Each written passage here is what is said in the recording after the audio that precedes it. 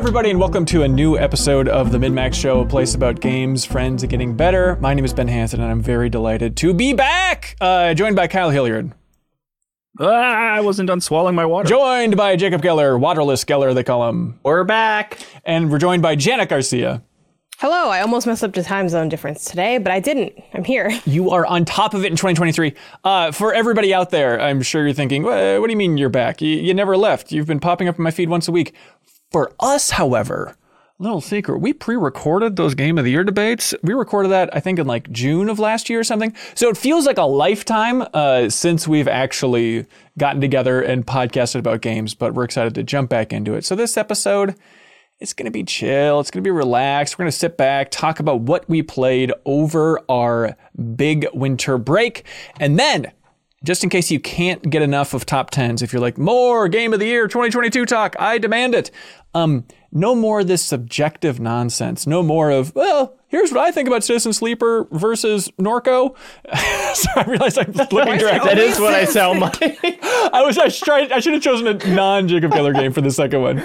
But we're going to get objective with this damn thing. We have the top 10 list of games of 2022 as compiled by the Min-Max community. We literally had hundreds and hundreds and hundreds of people submit their favorite games of 2022 into a big old survey. So this is the unimpeachable, objective, correct list of the best games for 2022. And we'll get into it a little bit later in the show. And then, of course, community questions for the big back end of this thing. Jacob Geller, do you feel well rested? How you doing overall, tone-wise? Yeah, I think so. You know, it's always kind of like, I did a pretty good job of like not working for a while and then starting it up again. I feel like I'm starting to pedal a bike on like gear 1 or whatever, where it's just like really hard to get it going. But I had a lovely break. I was very happy with it. Yeah. Did you have like goals? Did you write anything down of like, this is what I want to accomplish for this thing? No. And that was kind of, I enjoyed not accomplishing things. Yeah. Janet, you seem like too hard of a worker to like really relax over like a holiday break. You seem like somebody like even in your break, you want to have goals. No, I don't have any goals. Oh, thank in God. the back of my mind, I'm like, oh, maybe we could dip in to finally like play a couple last second 2022 games. Right, and I'm like, right. I just don't want to. So then it was funny because one reason I put off doing my personal top 10 like on my website, I'm like, I'm gonna, maybe I will squeeze, like I had to lie to myself one more time in 2022. I'm like, maybe I'll fit one more game in. And then I got back and I'm like, well, these are the same games I was thinking about 3 weeks ago, so I guess it's time to order them. Yep, I'm kind of in that same camp of like, God, do I keep mopping up 2022 stuff before we lock in our personal top 10s, which we'll be sharing on Min-Max's Twitter, by the way. You can give us a follow at Min-Max Show if you want to see all of our top 10s. We'll run it all down there. But listening, what made me go back on the idea of going back and forth between wanting to go back to 2022 games is listening to like other outlets' Game of the Year stuff, where even though it sounds like I'm picking on one person at one game, but even though I feel like every game got a fair shake for the 210s. Name that person. Well, there was like, I was listening to, I think it was Nextlander, and the way they talked about Norco, there were like things like, oh wait, is that game a lot cooler than I think I forgot about? Maybe in our initial discussion, we brought it up as having fun, quirky elements in there, but I forgot how silly some of those elements could be, Jacob, from when we talked about it earlier in the year. So then the one that killed me though, screaming right now. I know, but then listen to like Giant Bomb's Game of the Year. They also spoiled something about later game Pentiment. And I was like, oh, it's weird to have a big spoiler for a game and then that fuels you being like, I think I need to go back to that. I think that game's a lot more interesting than I gave it credit for. Oh, that happens to me all the time. Oh, really? I mean, that was honestly like hearing Kelsey talk about our moment of the year of Xeno Chronicles or whatever. I was like, Jacob, it has a name. It's Xenoblade Chronicles 3. Give it the respect that I will give it later in the show when I reveal that I've played entirely too much of that game over the break. Save the reveal. Save the reveal. So I'll save it. Yeah, this but isn't it's an like Elden Ring #1 kind of thing. Mm-hmm, mm-hmm. I was much more interested in playing that game after hearing her spoil, arguably the game's biggest moment or whatever. So yeah, there's a place for spoilers as motivation. There is. Actually, last year was a big eye opener for me, which it's funny because it's related to Before Your Eyes, in that like it was spoiled for me on the Min-Max show. Like I was open to that. I was like, I don't think I'm going to get around to this. I want to hear what happens. And then I did play it in 2022. and it totally floored me. Like, Really? even knowing exactly what was going to happen, I was still just sobbing by the time I finished that game. Absolutely. As So God that intended. opened my eyes in a big way of like, this just because you know what's going to happen doesn't break it down and ruin it necessarily. I mean, maybe sometimes it does. Well, I think something like Pentiment 2, which is objectively a cool game, and the more I think about it, the more it blows my mind. Like, for us, it was number 4 on the list. Is that right? For the 210s? But it just blows my mind that it's like, oh, this is Microsoft's most critically successful game in a long time, right? It's weird, like, oh, Pentiment was the answer, Microsoft. That's the game you're looking for if they really care about awards and stuff like that, which I'm sure they're much more interested in conversions to Game Microsoft Pass. just going back to the old make a game that looks like an ancient medieval manuscript page. Right. That was one that I'm sure this is heresy, pun intended, if you played Pentiment. But what got me to really spend a lot more time with that game was like turning off the custom fonts, because it was like an extra little squint, especially on Steam Deck, to read that stuff. And then also it would like write it out for every line in the game. And I turned it off so it's just like immediate text on the screen. Like, those two really help propel me to get further in that game, at least like in the second act is where I'm in. And also the realization that it's like, oh, that game's ultimately just like immersive theater, which I'm a big fan of, and realizing like, oh, I can miss things, and you kind of just go about your day, and whatever storylines you pick up on. It made it a little more compelling that way. So hats off to that thing. Kyle, you were all in on Xenoblade? Yeah, like when we were having the year-end discussions, I had said that I started it. I had been like 3 hours in or something like that. Right. But yeah, I played a lot of stuff over the break, but that was like the one that was my go-to that I spent the most time with. I think I'm like 25 hours in at this point. Really? And How Long to Beat says like if you just kind of main path it, it's like 60 hours, which is like not crazy to me. Like, that doesn't. For some reason I was worried to check it because I thought I was going to be like 90.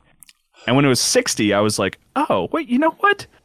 This is crazy, but I think I might actually finish this thing. I think I might. What a hilarious prank to pull on myself is that I actually finished Xenoblade Chronicles 3. We'll see. I'm not fully committing to that yet, but I mean, I'm in. I'm really digging it. Like, I'm really having a good time with it. How's the combat rolling out, tutorials rolling out, all that fun stuff? You're still in the thick of it, I'd imagine?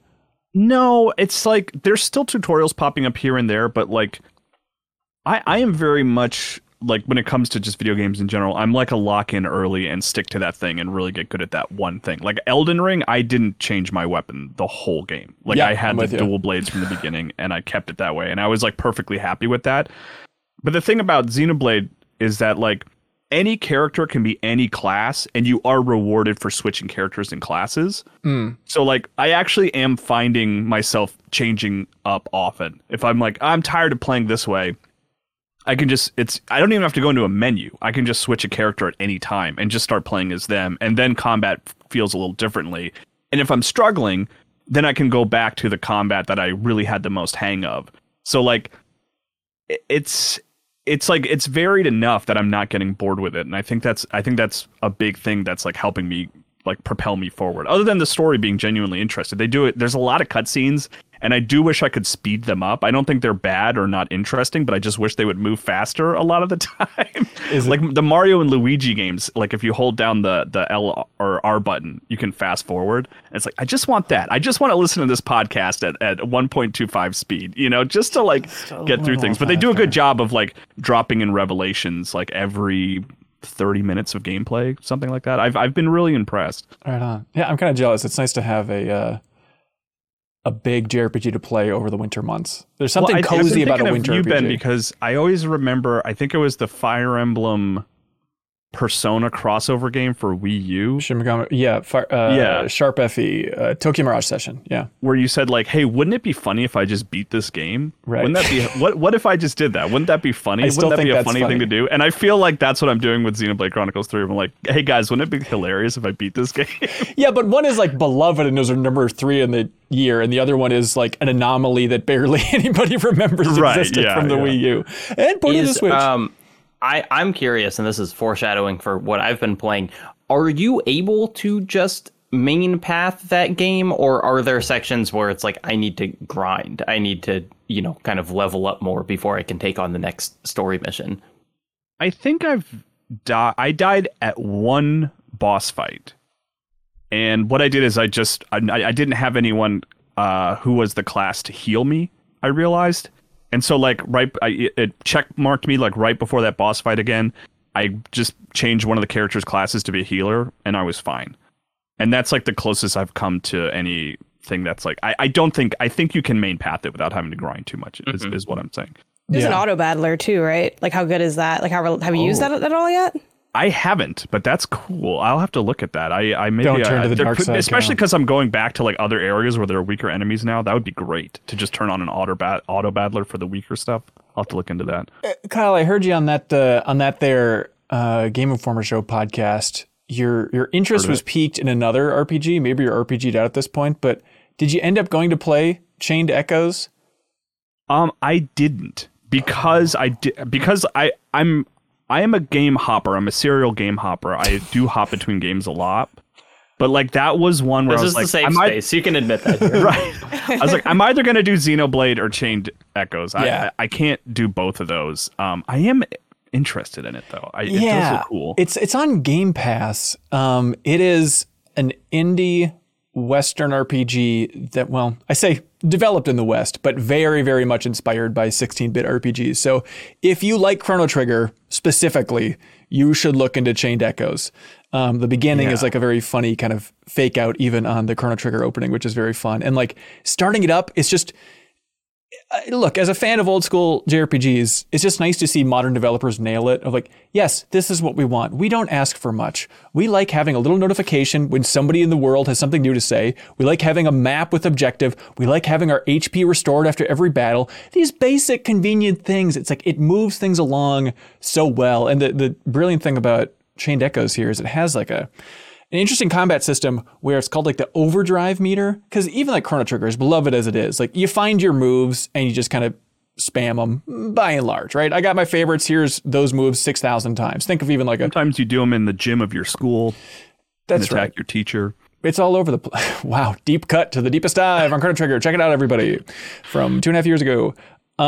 Basically, Hanson attacked one of his teachers, I think, with a Chrono Trigger attack. I was attacking a fellow student in my defense, and the teacher got caught in the crossfire of X/. But where I was going with it is, you know, even like Pokemon Scarlet and Violet, you have your strong moves, you just bang them out infinitely. But the thing with Chained Echoes that's kind of cool is it has like this overdrive meter in the top left, and so if you're in this sweet spot in the middle of this meter, you do more damage and you take less damage. But as you go past it, you keep doing moves and it brings the meter up. But then as you go past it, you have to do different moves, certain types of moves, or defend to bring that back down to the sweet spot. So it like encourages you to vary up your gameplay, which for an old school style 16-bit RPG is a really creative solution for it. So it seemed very smart. And I like playing a little bit on my Steam Deck and was kind of in the camp of, wouldn't it be funny if I finished Chain Echoes? But ultimately, I didn't do it. But it seems very cool. Let's how long to beat it. Let's see how long it is, because I do want to try it. It sounds cool. I'm going to go with 40 hours is my prediction for Chained Echoes. When you said Western RPG, I truly thought you were talking about like, oh, cowboys? Oh, like no, I was like, oh, cool. That's only in Live Alive. Favorite, yeah, that's right, which apparently is no good according to that hack Jeffem. 27 hours for Chained Echoes. So I'd almost be done with it if I dropped my Xenoblade Chronicles time into Chained Echoes. You could have chosen wisely, man. Janet, what did you play then? What was your break like? It was whatever I felt like doing for the most part. My break did end with like my last bit of content, so I did stream like some, like Hughes Like a Dragon, and I streamed my last stream of the year. You hate to see it, was Jak 2, because like I did that last year with my brother, and like Jak 1, Jak and Dexter. We did that last year together, and I did it again for the Deepest Dive, and I was like, yeah, Jak 2, make it like we can't beat it because it's a little too long, unless you like just go like 24-hour stream, because it's like maybe a low 20s, high teens game. Yeah. But I'm like, yeah, we'll play it. And here's the thing. Uh-oh. I was like, oh yeah, this is my favorite game ever. Like, I love this game. It's, it has its flaws, but like, like I've talked to many places about why I like this game. And getting into it, I'm like, I know it's kind of hard because like it's a little jank, but I'm a pretty good player, especially for games like this. Like I've played this franchise my whole life. I'm pretty good at platformers. My brother, I feel like, isn't as good at games as me at this point. Like I've surpassed him because I've played so much. But I'm like, oh yeah, we'll be fun. This game was so hard. Real Jak and 2. so rough that it is no longer my favorite game of all time because that's no. how rough it was. It was so rough. Devastating. What were you playing it on? What was the rough part of it? Everything. Like it's funny because it's like it came all back around like in life, right? Like when this game came out, like it definitely was a divisive game, even though it scored pretty well because of like the gun element and everything. People were like, oh man, that game's kind of bad. And I'm like, no, it's like great. And then like time went on and people were like, yeah, that game's like, it's just, the first one's good and the other two aren't good. And I'm like, nah, y'all tripping. Y'all know what you're talking about. And then I was like, was everyone right? How was I never seeing this before? So many things were rough about it. And not even just the driving, because the driving I'm fine with. I know how to do it. It's floaty, but I can do it and I do it fine. It's like the fact that there's no like if there was just a lock on in that game, I think in a strafe, I think all of its problems would be solved. But like it's so hard to shoot. You die so easily. The checkpointing's awful. Like there are a few missions that are like, oh yeah, this is pretty fun. But like for the most part, it was just like pain point after pain point. And so many decisions. I'm like, everything you did, I would do the opposite. That's interesting because I feel like with the Deepest Dive and Jak and Daxter, it's like, yeah, there's some frustrating parts in that game, but by and large, like pretty cool platformers still. Oh, yeah. Okay. So it's weird to have a sequel like be torn down so much by the current day, but the original's like, no, that holds up.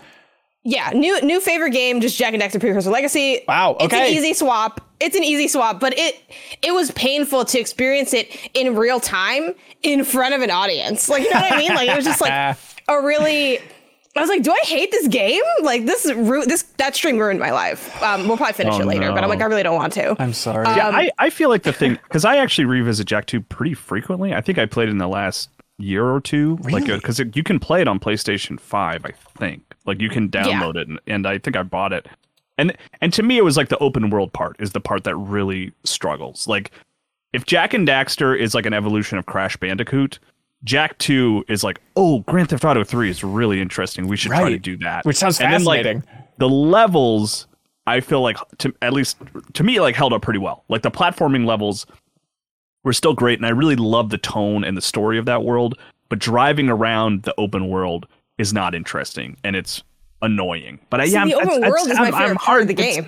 It bums me out. It's sad to hear that it dropped so low in your sort of like favorites, because Jak and Daxter is a cleaner, like easier game to go back to for sure. Maybe since you revisited it more often, maybe you gained the resilience that you needed to like continue. And I do remember I know when to put college. up the blinders, right? Because I remember playing it in college and being like, yeah, like I still really like this game. I do remember being hard as hell, and I do remember finishing it and being like, I'm never gonna do this again because it was so awful to get through.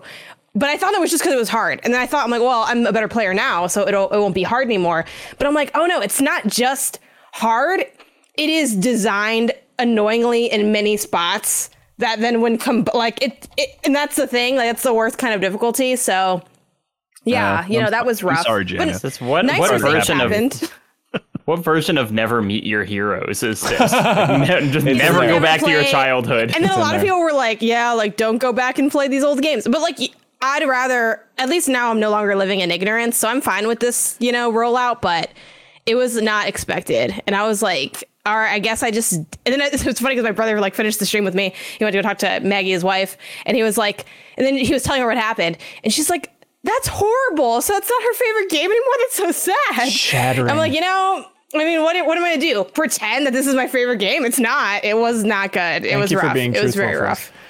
Speaking of going back to old games, that was also part of my mission as I kind of meandered into it over the break. And I looked at the release date, and it's uncanny because 6 days after the release of Jak 2 on October 14th, 2003, a game came out that I was very curious if it holds up.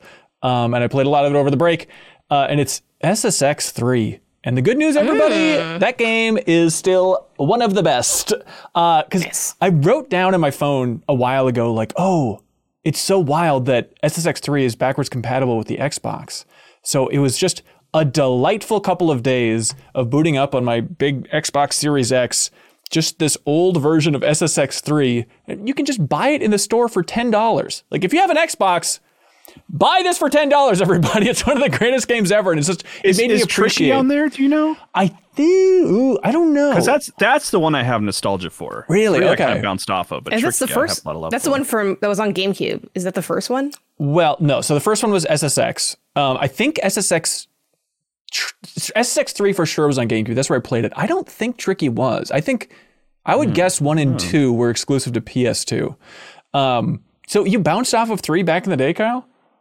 Yeah, I don't know why. I think I wanted just to get to the snowboarding, and I was like confused more than anything else by the open worldness of it. It's not really open world, No. right? But No. yeah, I don't know. It was I don't know. surprisingly open. I was too obsessed with Jak 2 at the time. I couldn't be bothered with I that. get it. Yeah, like based on so many modern games, it is wild to go back to this and it's like, oh, I saw this as so open world. But I do think it's like that perfect balance between freedom and structure where it's like, oh, you can go down the mountain, just freestyle it and find these races and these freestyle courses if you really want to, or you can just jump to any specific spot as well on the transportation. But it was just the best case scenario video game nostalgia splashed right in your face of jumping into this game and being like, oh, that's right. Kaori was one of my favorite characters of that generation. Like just that cute Japanese girl who just shouts in Japanese while doing 4,000 tricks in the air flying over a mountain. It is just the best. And also, I forgot that like it sets things up in a way with SSX3. Like, oh, these returning characters are coming back, but then there's whole new characters. And then having the characters like interact with each other on the mountain. Like Mac is snowboarding down the mountain next to it and he's just yelling at Kaori like, hey, I'll see you later. Not so good. If you think you're so good, take me on Need for one-on-one. Speed Unbound? It is a little Need for Speed Unbound. Yeah, it's got that EA DNA in there. But it's still, it in rules the good part. so much. Only in the good way. This was back when EA was like beloved in my mind. Like I was so excited seeing that logo pop up during this generation of EA big stuff in particular. I was about to say, Would they big still do the EA specifically. Sports? They do that for did they do the in the game thing for their like not realistic games? I don't remember. No, EA's only in the game for some of the games. It's very specific. Only like the thing. real EA, games. we're not in this It's one. only real gamers can tell if EA is in the game. Yeah. But it is funny. Have we ever- Oh, The Have we EA talked- stored in the game, you know. that's right. Have we ever talked about the fact that there's like no agreed upon thing for what SSX stands for, like within the game? I think in the first one they say, but maybe they change it at some point. But it's like I'm looking at the Wikipedia, but it said SSX is intended to be short for Snowboard Supercross, but the complete title has never been referred to in any way in the marketing or promotion. According to 2012's SSX, the acronym means snowboarding, surfing, and motocross.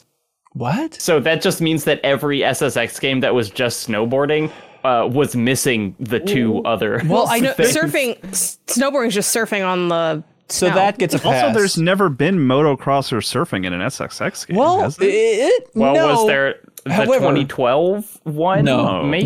No? Maybe I didn't get far enough. I was No, No one did. I don't know why they would have said I that. think that I- I think Zoe in the game was a motocross driver, and I think there was a motocross game on PS2 that brought in some of those characters like Moby and Zoe or something. There's some crossover there. So at least canonically, they're familiar with driving dirt bikes around. By the It's way, just so funny that it's like, we all know those three letters. They don't mean anything. they're just three letters. I had an SSX itch a couple of years ago, all and that did. was the one that I just had like on my account on Xbox was the Yep. 2012 one. Yep. And it's so funny because it's all about getting dangerous slopes and stuff like that. And I remember just laughing because the intro to one of the courses was like this giant 3D skull coming at the screen.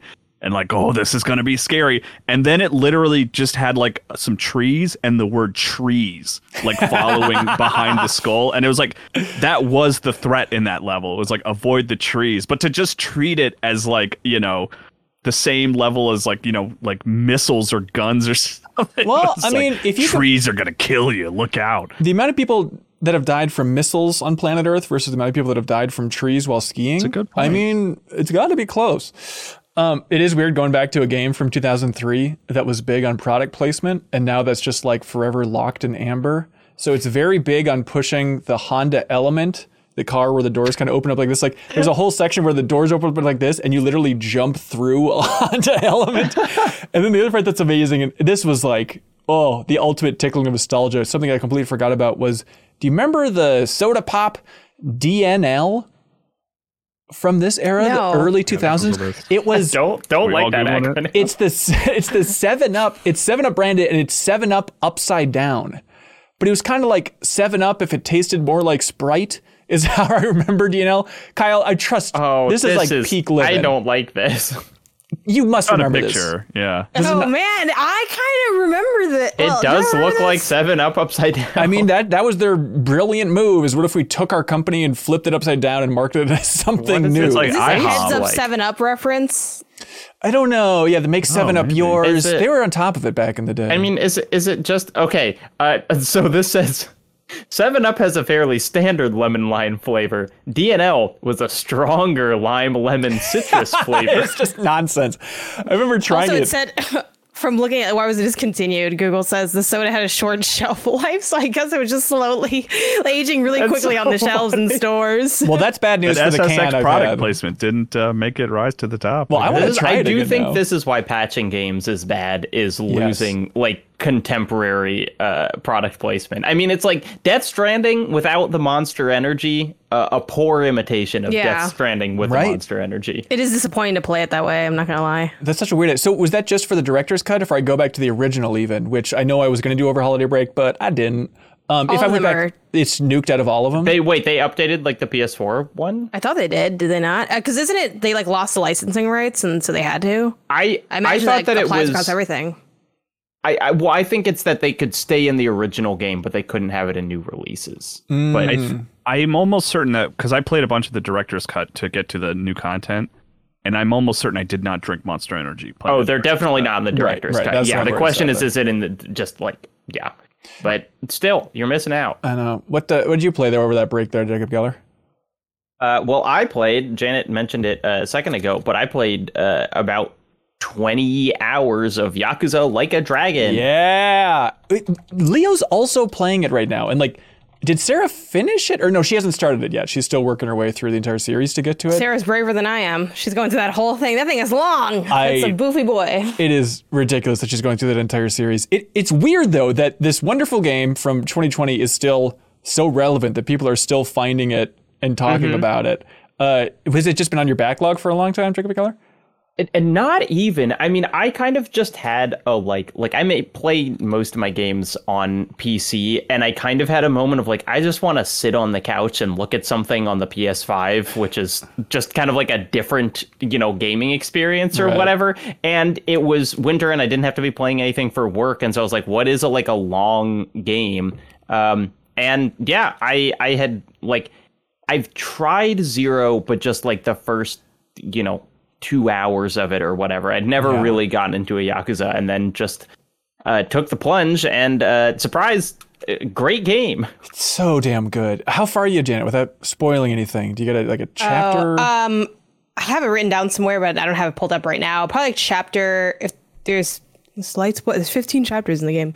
Probably like chapter 12. Okay. Like 11 or like 13 or something. Like I'm pretty close to the end. And I'm at 10. Okay. Oh man, you really all- beamed through this. That's impressive. I guess. I mean, but also like chapters are really different lengths. Like some of them are like kind of an hour linear, and some of them are like, you got the whole city, do whatever you want, go establish your like bakery empire. Yeah. I'm on 12. Oh, also, did you do the I gotta ask, the business simulator? Did you do that? What's your opinion on that? I have not. I did like the tutorial on it, and it Hell was just yeah. like, this is, oh boy, Okay. this is a lot. I couldn't do it either, Yeah, man. join me and team walk away from the business simulator. Yeah, Yes. I've played a little Dragon Kart. I think that part is pretty fun. Hell yeah. But mostly I have been just, it's like I'll do all of the sub stories that pop up around, but I haven't gone as much into the mini games that you could seemingly just play forever. We are in the minority. People are screaming right now about how much that business game rules, because there's a lot of people who play this game that are all in on that, and there's benefits to doing it. Pretty There are big benefits. It's the only way to get rich in the game. how really. how does it how does it rule? I need to know. And it just seems like you're looking at Spreadsheets. It's like, oh, this person's has a high, stamina, so you put them there. I feel like the people that like it are the weird ones. And I have some crossover from my like Twitch stream and like this How community. dare you obviously, say that about my wife, Janet? His wife. You know her more than I do. All right, like broken clocks. I don't know, but I don't know. It's very complicated to do the mini game, and everyone just tells me, "Oh, look it up," and like, "Oh, I had to look it up to learn it." But like, once I learn, like, there are great benefits to it, but I feel like the act of playing it isn't fun, and I personally don't feel like the game does a good job teaching you, and I kind of hate when like I feel like I need ancillary content to do it because the game didn't like do it for me. Right. And everything else in that game is really fun. So I'm like, I'll just skip it. I did hit a wall where you had needed quite a bit of money that I was a little concerned about. And I'm like, I'm just going to needlessly grind. And everyone in my chat's like, you know where you could go for money? And I'm like, we have no way of knowing. Yep. We have no way of knowing. I'm not going to go look at numbers just so I can make more numbers. I know that doesn't make sense, but there are big things you can get from that. So I get that it's weird, but that's the thing about Yakuza Like a Dragon. Chicken. Yeah, that's right. I love that game so much. There are some difficulty spikes. That's some of the steepest difficulty spikes I've experienced in like a turn-based RPG in the last decade is in Yakuza Like a Dragon. There's a couple fights where like, what is this? Am I doing something horrifically wrong? Because I was plowing ahead, then it's just a roadblock. That is my main experience. And I was talking to someone yesterday who was like, you have not hit kind of the main skill check or whatever in that game yet. But it's like, I just have not played a big budget RPG in a while that did not, it's like Final Fantasy VII Remake. Not for a second do you have to like think about grinding outside of just the normal missions that game gives you. It's like you can do other stuff, but it's like you'll never get to a place where it's like I'm getting one shot and I did the last story mission and I was fine. And like I have had that happen here, and it's just kind of like there is some old school design in there that I am not super familiar with, and it's kind of interesting to be running into because it's just like it's not, as someone who mostly plays action games and games that are not turn-based, it's just like, oh, I just can't do enough damage. Like, it doesn't matter what buttons I press. I just can't do it. Yep, you gotta get used to it. Keep doing the side stuff. Like some of those side quests, especially towards the end, are some of like the funniest, silliest thing. Like, without spoiling anything, there's a guy who's trying to cage animals. And that one just killed me because it keeps coming back again and again. And believe it or not, these animals keep getting out and they're just like bigger and bigger. And it is such a stupid joke. I mean, there's the one near the beginning that I feel like is famous at this point, which is the guy who has baby formula. Right. And then you like hear the crying baby. But then every single time I think it is so funny where it has like one musical cue that it's like, now we're shifting into the meaningful thing. The sad music. Where it's like, being a mom is really hard and you should support her more, even if you think you're just doing that at work. And it's like the same music cue, but then it's also like, people don't put a lot of work into making toys anymore. And back in the day, they did put a lot of work into making toys. And it's just like every single mission will have some kind of like meaningful quote like that. And I think it is so funny. It's so damn Scrubs good. effect. It's the best. I will say it took me a while, but now I feel like I'm used to it. And maybe I could go back to Yakuza 0 to just have that, like, there are like 7 different levels of production quality a cutscene can have. Where at the top, it is like one of the most beautiful kind of like rendered, like the characters are so emotive. The voice acting is so good, down to the bottom where it's like they're not even moving their lips and it's just like text and they kind of grunt. But then there are like 4 steps in between that of like sometimes they talk but they don't move, and sometimes they move a little but you can still skip through it, and sometimes it's just like it's so funny how many different kinds of cutscenes are in that game. That's like a JRPG thing, I think, because Xenoblade has that too, right? Where it's like all over the place. I imagine if you make a game that's like 100 hours long, you just can't not do that. You need kind of easier things. But I think that's kind of the amazing thing about Yakuza Like a Dragon, where, even if the presentation is jumping all over the place and it is so absurd, like, it is a miracle that game emotionally and dramatically works as well as it does. it feels like there's 1,000 things to distract you from the core story of that game, and it's so silly. But then every time they hit like the development of the main plot, I'm like, yeah, I really care about these characters a lot. I mean, the first like 3 hours of that game is unbelievable. Just like the number of hits that they keep, throwing at you, and the twists, and like the time jump, which I did not know was coming, is fun. Just so crazy, and just like hooked me immediately. It's damn good. And also, if you've never seen the launch trailer, I know we're playing it for the video version right now, but go back and look at the launch trailer for Yakuza Like a Dragon, because it is, especially with the music, like one of the greatest launch trailers ever. It's so damn good. I've been biking a lot, doing indoor biking, and so naturally I went back to Pokemon Violet for even more post-game stuff. Like, okay, I can battle all the gyms again, I'll do that. So I did, outside of catching everything in the game, I did basically everything I could do in Pokemon Scarlet and Violet, and had a good time doing it. But on my exercise bike, I was looking for like something else handheld I could play, something on Steam Deck. I played more Vampire Survivors. Still a hoot, but it was like, I'm a little burned out. I'm looking for something else I can listen to podcasts to and ride on an exercise bike to. And Vampire Survivors is like that perfect Venn diagram. But I just tweeted out and asked folks like, hey, is there anything else that is kind of like Vampire Survivors that would be good for this? And God bless Lucy James over there from GameSpot and Giant Bomb and stuff. She recommended a game called Dome Keeper, which I maybe had heard of, but it came out in September. Do you remember this thing, Kyle? No, I just remember her because I listened to Giant Bomb's end of the year stuff. Yeah. I remember her sort of pushing for it, and it was one that I sort of checkmarked in my mind. I'm like, I gotta go check this thing out. I gotta see what this is. Yeah, I really love it. It is one of those games that just immediately you get the hook. It's simple. It's like, yep, I got it. And all it is there's a dome, some sort of biodome-like thing on a freaky alien planet. It's a 2D kind of side perspective, right? And the dome's up top. And occasionally there's waves of aliens attacking it. But then the big thing is you can then mine and dig down below to get more resources to upgrade your weapons, upgrade your dome, upgrade your speed. And so it's this constant push and pull of like mining down below, but then you're like, those aliens are coming. I gotta get up there and man the guns and actually protect this thing. So it's just immediate loop that makes sense for a gamer's brain, but it looks beautiful. It was developed by just a German couple, just like a husband and wife in Germany. Somehow that makes it more charming here, but Raw Fury published it last year. But it's so cool. And you unlock, there's a little roguelite-y elements of you'll unlock things you can keep rolling into the next run so you get bigger and better and stronger and all that stuff. But just cool things like, okay, you get like a alien dog thing that you can unlock and it'll like mine for you, or you can get big bombs. You can like bring them down deep into the mines and then detonate it to get more resources and stuff. But simple loop, but by God, it works. And Dome Keeper is the name of that thing. Did any of y'all ever play the game Motherload, which was like originally like a Flash game and then got like a full indie release?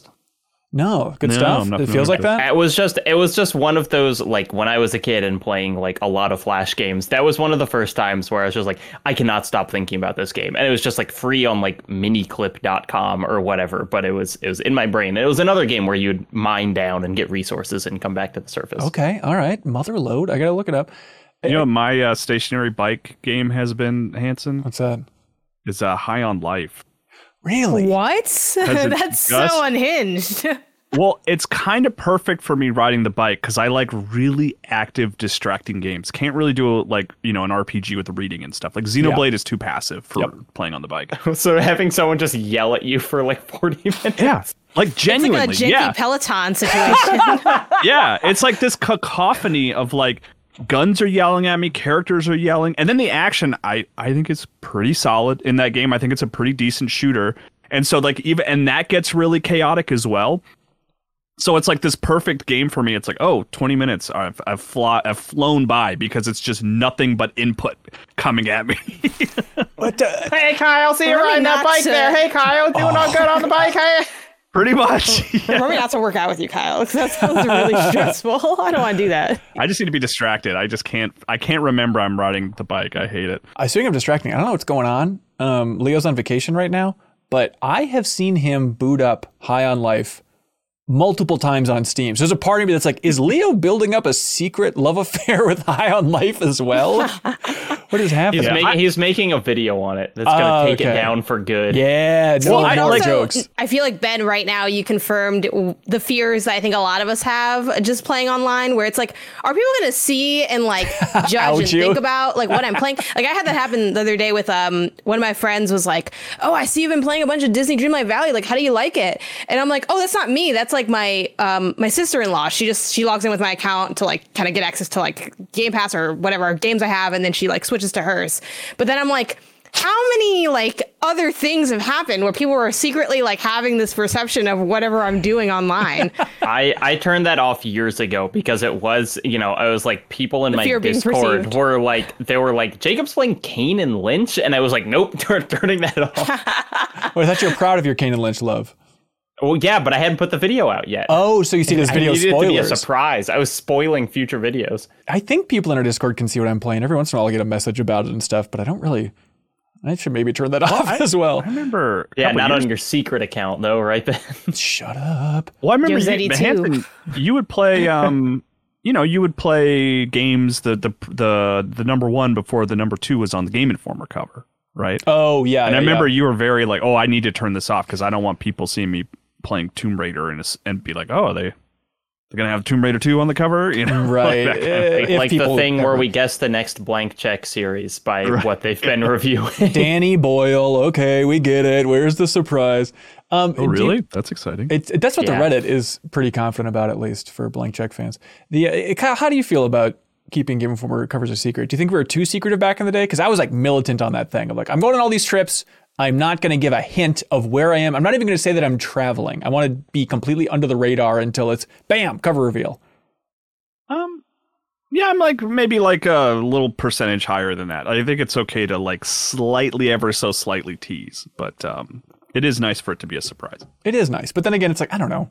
It's people don't care about you or anything as much as you think. So it's like, I don't think there was like a hardcore fan base like digging through all this stuff. Some people do. It's kind of like you ever post, everyone's posted photos online, but like I know now after like many years of being like very visible online that if I post a photo of anything, especially if it's like in my house, people will zoom in intensely on like the details of the background. Yeah. So now I'm like looking at all of oh, there's a magazine there where like twice removed, it's like the second half of the part of the letter of my apartment building. Like, gotta do the whole thing again. Right.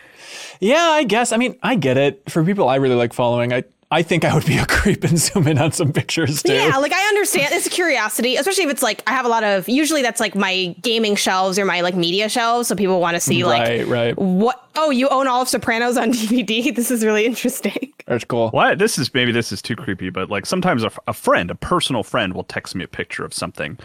And then it's like, if you actually like hold down your thumb or whatever on the picture. Oh, you can do the live photo? You can do the live photo. And then you get like a little extra second of insight into their life. I don't want to be a creep. I want to know more about my friends, But, do you do that? That's a regular thing, Kyle? Is your little...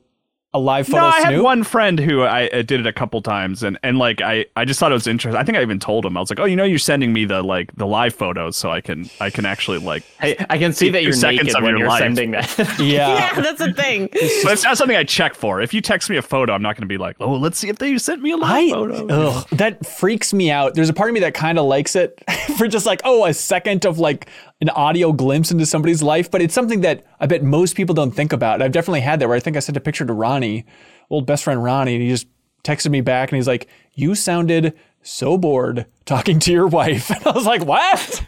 And so he's just like picking up on the audio from it. Ronnie's out here exposing you. I know, it's rough. It's like, I'm sorry. I'm sorry you got a glimpse into a boring conversation. The only thing I take pictures of in my life are animals, and so for that, the live photo A+. Yes. You get to see a little more like cat movement. Great stuff. Right. And people rarely like let a big fart rip as they're looking at a picture of a cat. Like it just doesn't happen. Just say, it was the cat's fart. Right. No, that's the best way to get their attention, actually, if you want to take a photo of them, because you want them to look at you. That doesn't work. Anybody else play anything good and juicy? I played Fortnite season whatever it is. I had it on my list. I literally made a list of things to do over holiday break, and it's like read more of the Sandman. You're the one making the goals. Play Fortnite. Oh, that was absolutely projection. Yes, I was making goals and then failing to hit 70% of them. Well, that's what making goals is, but that's why I'm like, I did it the whole year. Let's make this just a free fun time. Yeah. Fortnite, good times, Geralt and whatnot in there now? He's not in there yet, actually. He's a mid-season drop, but it is, I mean, this is the first season that they're fully on Unreal 5, and so the game looks unbelievable. Well, hang on. True. I'm going to cut you off. I heard a lot of people talking about that. Isn't it just like they did a big visual pass recently, but wasn't that like the 5.1? Didn't they upgrade to 5 a while ago for Unreal? I think they had been working on 5. Okay. You know, like maybe it had been, but it was like, it wasn't really showing it. I don't know. I don't have behind the scenes, but this one is clearly this is what our engine can do. Look at what the game looks like now as opposed to what it did previously. And it looks amazing, but also, you know, they're always adding things. There's like a perk system in the game. Now there are these big hammers that you can like use to like bounce around the map. And so mobility is, you know, going crazy. And there are dirt bikes in there? There are dirt bikes, and there's a whole trick system, which they've actually had before, but it's still super fun. Hang on, is Fortnite the real SSX? Yeah, it stands for Fighters Republic. Shotguns, skins, extreme. Hang on, is there snowboarding in Fortnite? There has to be. I don't think so. There's not snowboard. Well, you can get a snowboard like glider. Okay. And then you can also, if you hit the snow a bunch, it creates a big snowball, and then you can get in that snowball and you roll down a hill. That counts as snowboarding, as far as I come from. Yeah. I'll be at the Olympics next time. It's gonna be pretty sweet. I need to get into Fortnite. I know, and it seems like it's a good time of the year to do it. I just need to convince my friends. It's always a good. My friend downloaded it for the first time over break, and when you join, you're just fighting bots and I don't know toddlers, and so we got 3 victory royales in a row. Nice, which is a very satisfying way to start playing that game. Well, it was really funny when Fortnite was first getting popular, and a lot of people were like getting in on it, and not realizing that the game was doing that. Right. I remember people would be like, you know, I checked out Fortnite last night, and I think I'm like the best at it because I got a bunch of victory royales, and I'm like, sad. Okay. I don't even want to ruin it for you. I'll just be like, great job, man. I'm really proud of you. You're gonna excel here. Do you ever have that thought like while you're playing a tutorial and like just knocking it out of the park, where it's like, what if this is the game that I'm just like the best in the world at? I've never felt that once in my life. Outside of Elden Ring, I think that was the only one where I felt really confident that I was going to as number 1. Which you maybe did or did not finish. You know, I absolutely finished. Thank you so much. Did you boot that game back up, by the way, Janet? Did I see that correctly? Why are you asking that? Is it because you're looking at my PSN? Is that what's going on here? I don't want to say live photos. No, yeah. You tweeted about it 400 times. I sent Ben a live photo of my TV, and then he logged onto his PlayStation to see the details. I was going to mention here, I did re-download it because my sister-in-law is playing it. And watching her play it, I'm like, I kind of want to try it again, even though this would be my 3rd time trying it, which is why I wasn't going to mention it because it's too embarrassing. That's like fine. I even had to tell like my boyfriend at the time. I'm like, well, I told my boyfriend at that time, not boyfriend at the time. I'm sorry. What happened? Yeah.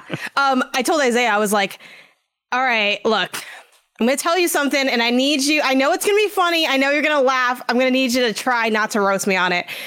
I am re-downloading it. I'm thinking of re-downloading Elden Ring because I want to play with Maggie. And then he, you know, like we talked about it a little bit, and I'm like, okay, I'll be even more honest. I'm already re-downloading it remotely from my app because it takes a long time to download. I haven't actually tried it yet again though, really? because she hasn't played it yet. I was thinking we did a lot of like LAN party vibes this break because we have like the big TV in the living room. And my little PlayStation 3D TV on like a TV tray that I'll like play on the side if someone else is using the big TV. Mm-hmm. And then now my boyfriend also bought like a mini monitor for like the dining table behind those TVs. So it's like, it's a vibe over there. Because the wattage used at Janet's house is just off the chart. No, our freaking power, our water and power bill or whatever, like is a lot. And it's purely because of me, but that's fine. Stop playing games in the shower. This is Jacob. This is a weird question, but like, can you play Elden Ring like fully co-op? It's a question I should know considering how much. No, I can just do the bosses together. Well, you can do. I mean, honestly, my prediction, Janet, for you is like it's easier than in other Souls games to do co-op, but it's still a real pain in the butt. And I think you're just going to be like, this design is so obtuse. I don't want to do it. Well, I meant more like we're playing at the same time. That Like I'll sounds try to go into her right. game. That's fun too. I think that's a good approach as well. Yeah. I'm like, let me go back. Like we could do like this. And it was funny too, because like I obviously like have some insight into the games because I've played like Demon Souls and like other stuff. So like she was stuck in this like hallway that had like fire coming through it and like one of the dungeons. She's like, I can't get through here. And I'm like, okay, let me try it. And then I'm like, all right, so here's what we're going to do. We're going to take off all of our clothes, all of our armor, and we're just going to run because you'll be less encumbered. So it's like all this dumb, weird stuff that I remember from like Demon Souls. And I'm like, yep, it worked. And I'm like, now you're at the bottom of the ladder. Will you die at the top? Yeah, but like, that's fine. You'll keep going. So yeah, I don't know if I'll go back on my own, but I do have it. I have it installed. Okay. But I will say her playing it re-triggered a lot of pain points with that game. Like there's nothing like having to explain a game to somebody to expose what may be wrong with the game. Right. You're like, how do you do this? You feel it. Well, it's like, okay, well, they don't tell you this, but this is, I'm like, oh man, like there's so many things I have to point out here that I'm like, we're not going to talk about what I think of this. I'm just going to tell you the information and then, let you go. But take we'll it see. or leave it. Yeah. Kyle, to answer your question, yes, you can co-op through a lot of it, but it's like, you'll get sent back after every boss and you're not completing it in your world. And you kind of have to rely on items. And so it's like, it's easier than it was in other From games, but it's still kind of an ordeal.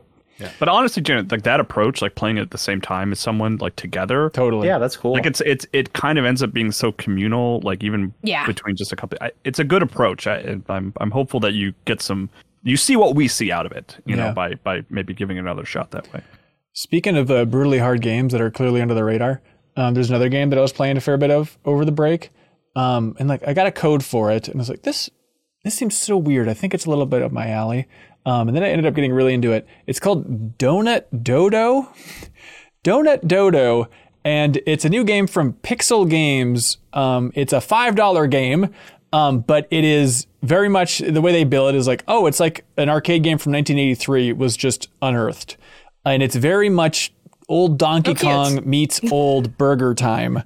But just hard. There's only 5 screens to blast through, so you're going to be going for the high score and stuff like that. But if you like arcade games, especially if you like Donkey Kong, like old original Donkey Kong, Donut Dodo, surprisingly solid. And like you're running around trying to eventually grab this big donut, and a dodo's spitting fire and a bunch of nonsense at you. And then there's also just a toilet that's running around the level chasing you, and if it touches you, you instantly die.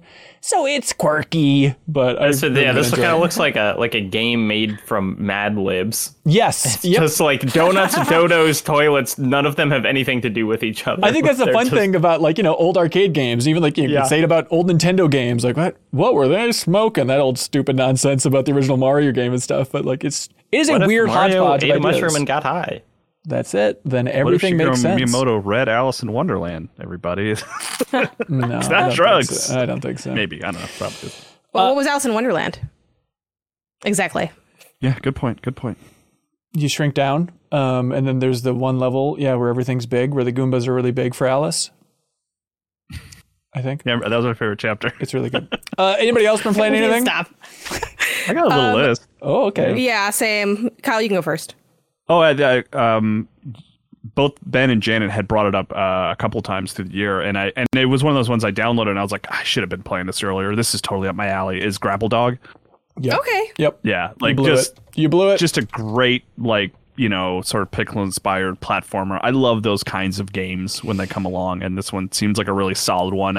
It's one of those games where I'm like, I won't move on from a level until I found all the gems or whatever, which is like good and bad. Like it's good because like I like the finding everything and it's fun to explore, but it's bad when I can't find the one and I just end up playing the level over and over again, and then it's like I'm making myself frustrated for no reason. But just mechanically, just feels like a great platformer. The grapple feels good.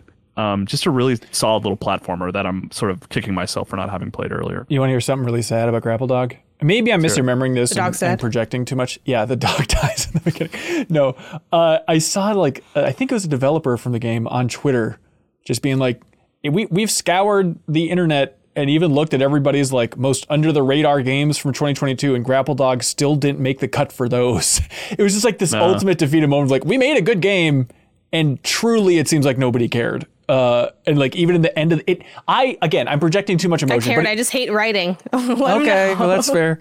But it's like it felt like they were looking forward to like, oh, at end of the year though, this is gonna make some list for like best indie games of 2022, and it's like, oh, not in a big way. I did have it on. I did have. I mean, not that they like specifically read my site, which is very, very small, so I guess they didn't see it. But like, I did have them in my original like top 10 of the year because I do one really early, like every 3 months. But I get that. Like, it reminds me of like my brother saw an article. I forgot what outlet because like he doesn't remember.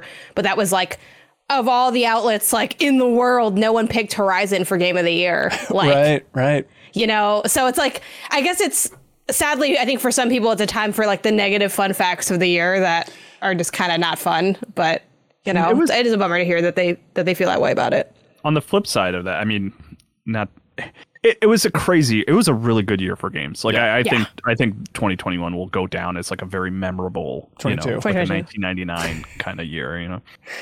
I don't know about 99. It's no 2001. It's no 2007. I mean, is that true? Like, or 98. I feel like last year had one game that everyone was like, well, this is one of the best games ever made. And then, I mean, the reason that I thought the end of year discussions were pretty interesting is because there was kind of only that and maybe God of War that were like, this has got to be up there. And then there were like 20 really cool indies, but not like a, it wasn't like a BioShock, Mario Galaxy, Modern Warfare year or whatever. I feel like it was. I don't know. It's easy to track years since we started MinMax, right? And doing the big year-end discussions and stuff like that. But like 2020, I was really hot on overall. I feel like 2019, 2021 were pretty weak for me personally. And 2022 is the second best out of that batch, But I don't know if it's like a Hall of Famer by any means, but a really good year for indies, I think, is kind of the big takeaway for 2022. Yeah, I just don't think that indie years get remembered. I mean, it's like 2019 had Outer Wilds and Disco Elysium release, which are like, if you talk to certain categories of the internet, like two of the best games ever made, but like no one is talking about. Yeah, look, if you look talk in a mirror and start talking, if you talk to anyone who professionally makes video essays on YouTube, of which there are more than me, but it's like I just don't think that indie games get remembered in that way. That's fair. Yeah. Speaking of which, Kyle, did you check out Little Gator Game by chance? Was that on your list?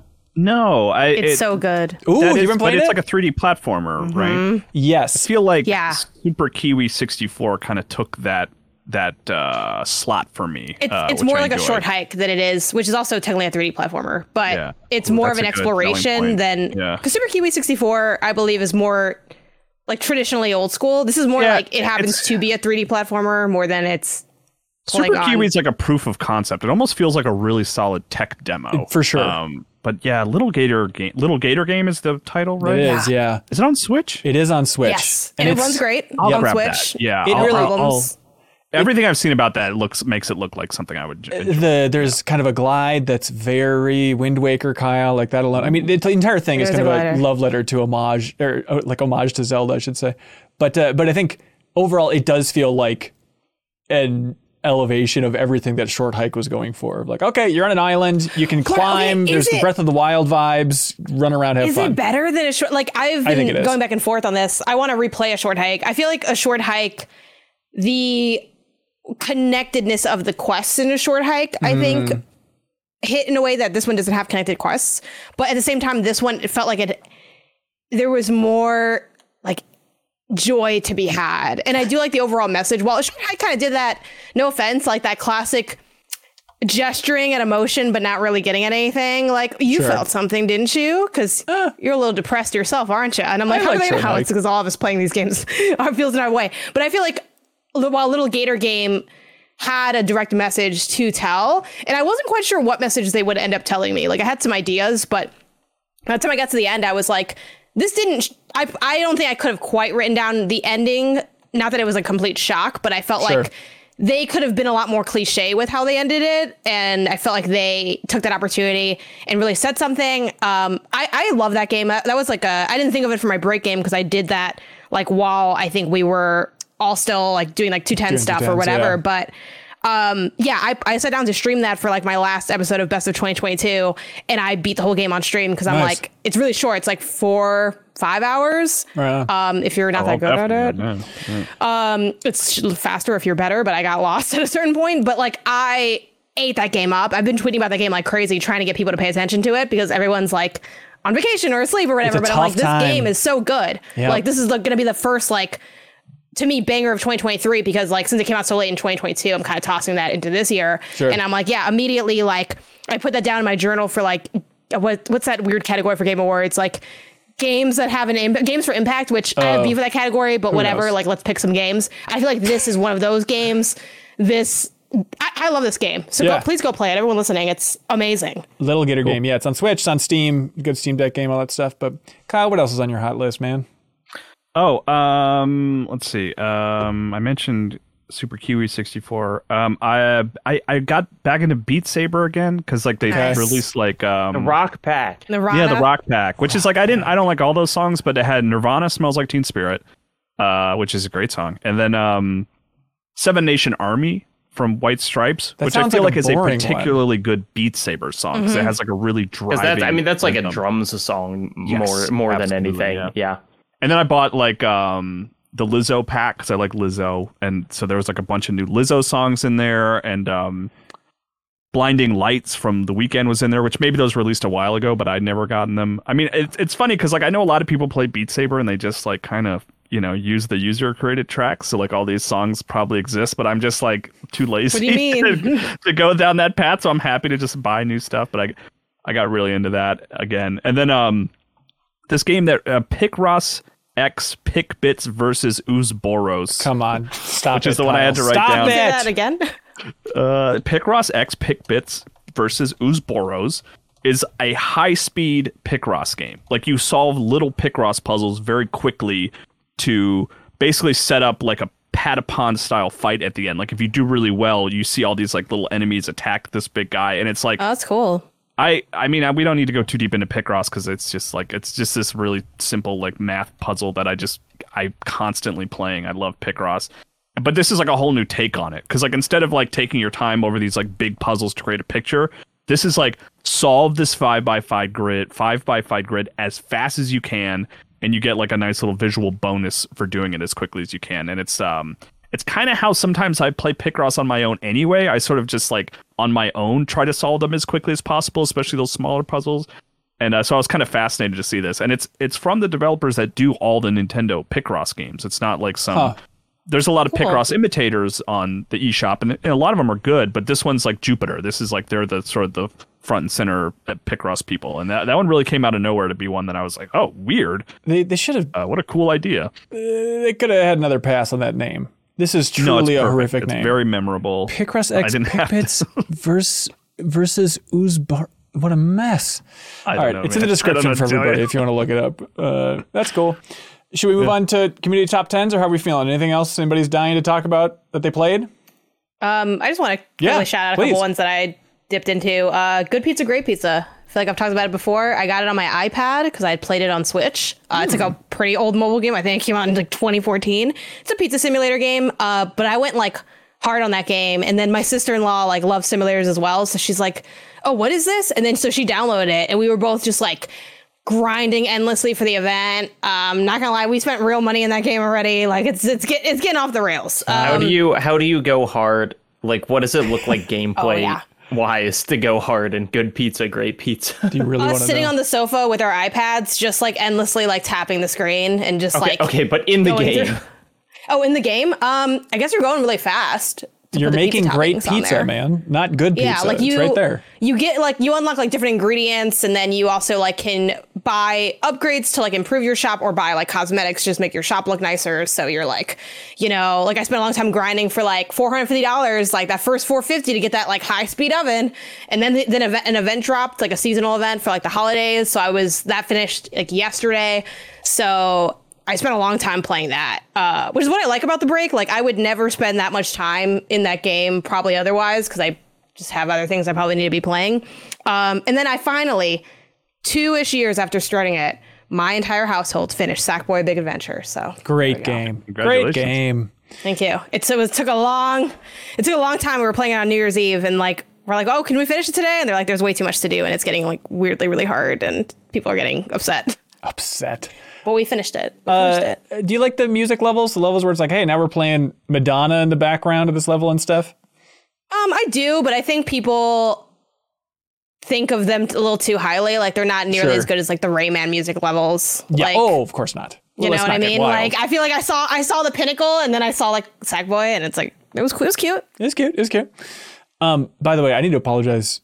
I've blown it on this podcast in several ways. First of all, SSX Tricky came out on the GameCube and the Xbox.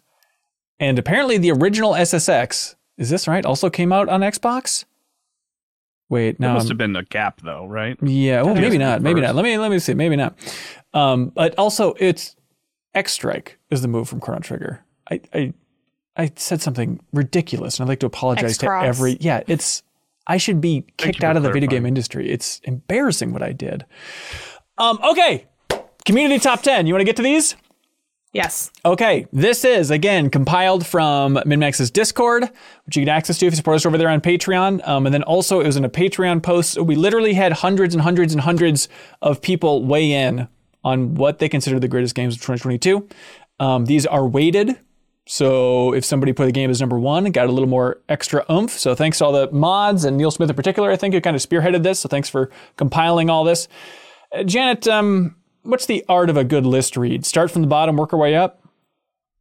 Yeah. Okay. All right, let's do it. Here we go. Number 10. And you can't argue with us. This is objective, everybody, according to the MinnMax community. And they're as fair as it gets. Scientifically, the best game, well, the 10th best game for 2022 is Pentiment. Number 9. All right. Number 9, Pokemon Legends Arceus. Number 8, Xenoblade Chronicles 3. It's lower than a lot of people would like. Number 7, Kirby and the Forgotten Land. Number 6, look alive, Jacob Geller. I'm alive. Citizen Sleeper coming in at number 6. Hey, as long as they name 5 games better than that, I'm satisfied. Well, hold on to your butts, because number 5 is Tunic. Apparently beloved by a lot of folks out there. That's nice to see. I'm sorry, did Tunic make our... It didn't make our 2 10s. Okay. We can go back and fix it, though, if you want. Should I do that? I don't feel bad about that. Okay. Yeah, we got 2 people who beat that on the show, at least. Number 4, Horizon Forbidden West. Way to go, Horizon. Number 3. You got a guess, Kyle? Vampire Survivors? Correct. Number 3 is Vampire Survivors. Number 2, God of War Ragnarok. Number 1, Elden Ring. There we go. But there's more, everybody, because it's actually, they compiled their own 2 10s. So you want to hear more of these freaking things? But then you should have started at the second. Where is 10. Shredder's Revenge? That's number 1. Actually, that's weird. Was that? Yeah, that was this year. That you think it'd be on it, because it was like we did a poll for halfway through the year, and Shredder's Revenge was like number 3 or 4. Or something. I felt like there were people in the community very kindly getting mad at us for like no one liking that game. So Justice it's funny for if Shredder. it's not on the list. Spoiler, it's not on the list. All right, number 11. Wow. Number 11 is Neon White. Number 12, Immortality. Number 13 is Tinykin. Number 14, Marvel's Midnight Suns. Number 15 is Stray. Number 16, A Plague Tale Requiem. Hey, it's on the list, everybody. It's on the list. Number Down Brian putting in the putting in the work there. Put in the bot work. He's like knocking on doors, getting people to sign a petition. Number 17, Nobody Saves the World. Number 18, Marvel Snap. Number 19, Cult of the Lamb. Janet, do you have a guess for number 20? Oh, man. There's not a lot left. There's not. This was a game from earlier in the year. It didn't make our 2 10s, but everybody What agrees is it's that a cool Shredder? game. If we hadn't already had that discussion. Yeah. I don't know. Chat says Sifu, but I don't think that's right. Chat Someone is else guess. correct. I don't have an idea. It is Sifu, ladies and gentlemen. Really? Number 20. Also, did you know that already? Because you're in the community. You know what I mean? No, they didn't share it. They didn't share it anywhere. This is news to them. So congratulations to all those games for being in objectively the 2 10s, and we apologize for all of our mistakes in our silly subjective list that we spent. Our words and deeds. That's right. Way too many hours constructing here. Can I just say, in like February of last year when Sifu came out, Leo Vader said, "I Sifu, then I eat it," and every single time that game's name has been said since then, I just hear that in my brain. It's perfect. If you want to hear us debate about the games of the year, though, you can go back and listen to the last couple episodes of the MinMax Show podcast. If you're watching on YouTube, always subscribe in your favorite podcast app. It helps us out. And again, our personal top 10s are going to be shared on social on MinMax's Twitter account very soon. So stay tuned for all that, please. Stay tuned for it. Let's see. Jacob Geller, do you know how this whole thing operates? Is it community-based lists? Mainly community-based list with a dash on the side for flavor of Patreon. Patreon.com/MinMax with 2 N's. Thank you to everybody who jumped in there and supported us and let us shatter our goal. We're going to be creating the Cozy Holiday Feast, everybody. And of course, that's going to be in the back half of January, just like all cozy holiday feasts should be. So thanks everybody for jumping in. And thank you to some of our bigger supporters, people like the ever-present Fixture Gaming. They're back, everybody. Fixture Gaming, if you don't recall, this is the clip that you put on your Nintendo Switch Pro controller so you can slide the screen right on there so you can play with the truly greatest Nintendo Switch controller on the go. It is very convenient, comfortable. They've been around forever. We've been using them forever. Time tested. And Fixture Gaming wants you to know that Fixture Gaming is running a New Year's sale on Amazon this week through January 7th. So clock's ticking, everybody. The Fixture S1 and the Fixture S2 carrying case bundles are $5 off. And the Ultra bundles, which include a carrying case and the Fixture Gaming controller, are $10 off. And on top of that, Fixture Gaming has a special offer for the MinMax Show listeners. If you visit fixturegaming.com and use the code MinMax, you'll get $5 off your order. $5 off your order if you use the promo code MinMax, and you can play Nintendo Switch on the go with the screen in a very comfortable way. Get rid of those Joy-Cons, everybody. So again, it's available at Amazon and Fixture Gaming's store site, fixturegaming.com. And because they're very generous and they're old partners of ours, you know, they are giving away a Fixture S2, and the S2 is the one that's for the Nintendo Switch OLED.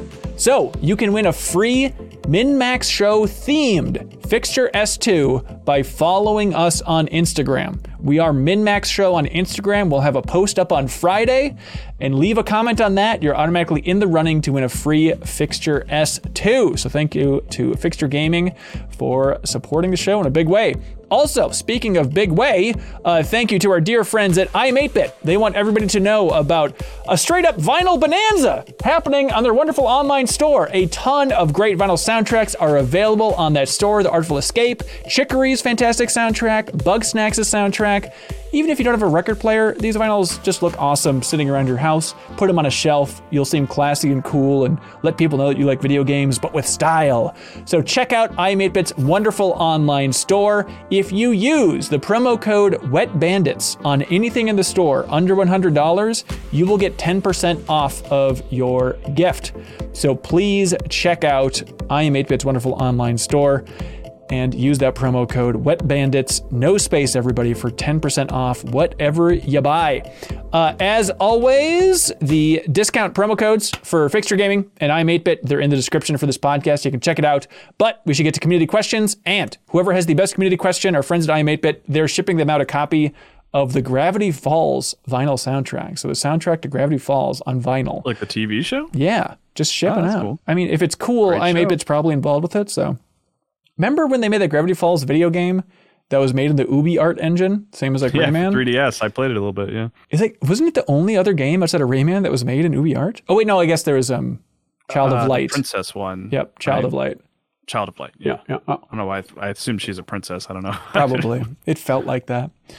All right, here we go, everybody. Community questions. Jason Wojnar, hello, thank you for being here. They say, what music do you listen to during your holiday get-togethers? Is it exclusively Christmas, other respective holiday music, or do you switch it up? Janet, how are you doing when you're blasting music? Did you have get-togethers? Did you blast Christmas music? It was really just a get-together of the people in my apartment, which is like everyone I've talked about in the show. It's like a nonstop and party. my dad, I guess. So it's like 5 of us total, so it's pretty small. Usually Christmas music. We also did a couple Oh, I forgot what genre it would be, but like just some Latino music basically, because I made a couple Puerto Rican dishes. You know, I mentioned I'm half Puerto Rican. I made like coquito, which is like Puerto Rican eggnog kind of. It's so good. God, it's really dang. good. And I made it and it came out good. I also made a chocolate one that no one really liked, half because we don't really like chocolate at that level and half because like I just didn't like how it came out. But the traditional one I made was delicious. So that's what we were listening to while we like played a really, really, really long game of Phase 10. What's Phase 10? Have you never played Phase 10? It's from the makers of Uno. No, it's like, but it's a card game, very simple, where you have, I think, 10 cards and you have different phases you have to move through. Like the first phase is something like, I'm making it up, but it'd be like 2 sets of 2 or something, right? Like, oh, I have putting down a 2 and I'm putting down like 2 3s, right? And then once someone ends their phase and gets rid of all their cards, you move to like the next round. And each round, like the goal of the game is to like finish your phase and finish your cards. Once one person does that, the game ends and you gain points for every card you have left. So like the stressful part is, oh man, Ben finished his phase. Now he just has to get rid of his cards. Like, let me try to get rid of maybe some of the cards I have. Cause you can't get rid of cards until you put down your phase first, essentially. It's really fun, but it's very long. Run, don't walk. Very long. That's weird. But you could make it shorter by only doing certain phases. Like, oh, we're only gonna do phase 1 through 3 or only the odd number phases or whatever. Baby mode, no good. For all of my get-togethers and family stuff, like I'm all for blasting Christmas music. Like I'm not walking around enough department stores to get sick of that or get burned out on it. So I freaking love it. I'll listen to the same 20 Christmas songs over the course of a week, like at different functions and stuff, just on loop. I'm happy with that. But also like Spotify knows how to shake it up. If you just go in there and type in Christmas music, they'll surprise you. Kyle, your family stuff, are you blasting Christmas music on a Christmas morning? Is it like peak sweet over there? Peak sweet. I mean, I specifically will, like, when I go to Spotify, will look for, like, depending on what we're doing, like even orchestrated ones, if that makes sense. Like ones without lyrics necessarily, like the sort of classical ones to be background, you know? Okay. Not front and center. I get it. Yeah. And Jacob, the Hanukkah song is still a banger, or how are you feeling? Oh yeah, it's just the Adam Sandler on repeat. Honestly, can I be honest? Yeah. All I want is Vince Guaraldi. I just want that Charlie Brown Christmas playlist on repeat. It's like every other song, I'm like, I kind of wish we were just listening to more Charlie Brown. Mm-hmm. Right? It's really good. That is really good. Eric Zhang writes in and says, hey, y'all. Hope you all have a happy new year. Thank you. 2023 on paper is looking like one of the best years in gaming history. Look at that. Games like Fire Emblem Engage, Hogwarts Legacy, Tears of the Kingdom, Final Fantasy 16, Spider-Man 2 are all set to come out. Not the first two I would have named. Well, you know what? Are all set to come out in the next 12 months. Looking at the calendar, though, which game do you think is the highest probability of being pushed into 2024 out of any of the big 2023 games? Here's a tough one. It's a tough one. Is Final Fantasy VII Rebirth. They just said winter. So I'm assuming that's already 2024. I think they gave a date, didn't they? they said next winter. Oh no, yeah. I'm assuming that's not 2023 anyway, but I don't was think thinking that's the other Final Fantasy that has a date. Yeah, 16 is coming out in June, yeah. I have low Starfield expectations. But you think it's being pushed? Yeah, I think so. The next year? Yeah, why not? They said it was coming the first half of 2023. I don't know. I don't Halo think said so. they were going to have co-op. Like, people say a lot of things. Yeah, I'd be surprised by that. Is there any universe? Kyle, would you agree on this very podcast to eat your hat and your own butt if Tears of the Kingdom gets delayed to 2024? Well, yes, but like, okay, you heard it. Pick something that like I can actually like eat. I don't have a hat. I don't think I can eat my butt. I like how not being able to eat your hat is not because you don't think you can eat your hat. It's just because you don't have a hat. Right. Can we unpack that for a second? All I ask, Kyle, is if Tears of the Kingdom gets delayed to 2024, you will agree to at least try to eat your own butt on a podcast. All right. It's a very different. I will try to eat my own butt if Tears of the Kingdom gets delayed. Okay. Saying, right? Yes, correct. Because I think Tears of the Kingdom is pretty locked in. I think it's coming out this year. I think so too. This is a digression, but did you see that thing where there was a film critic who said in like 2010 when the Jacob, what kind of stuff? Yeah, that's right. They're film critics, so it's okay. No, it was like when Top Gun Maverick was first announced, they said if Top Gun Maverick ever comes out, I will eat a shoe. And they said it like 10 years ago, but people like remembered it, and they did.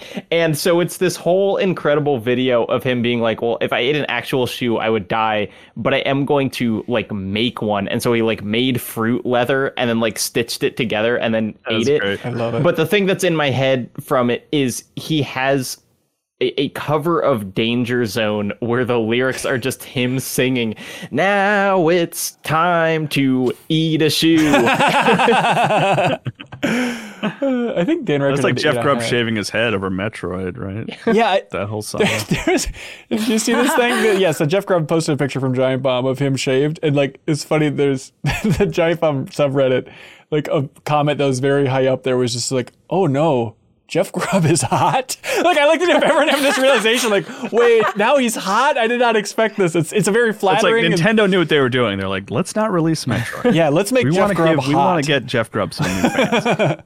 I'm going to say Hollow Knight Silksong just because I don't want to get hurt again. I'm just okay. going to expect that it comes out in 2024. So then if it happens earlier, I'm pleased. Right. I think that's fair. They say Spider-Man 2 is coming in the fall.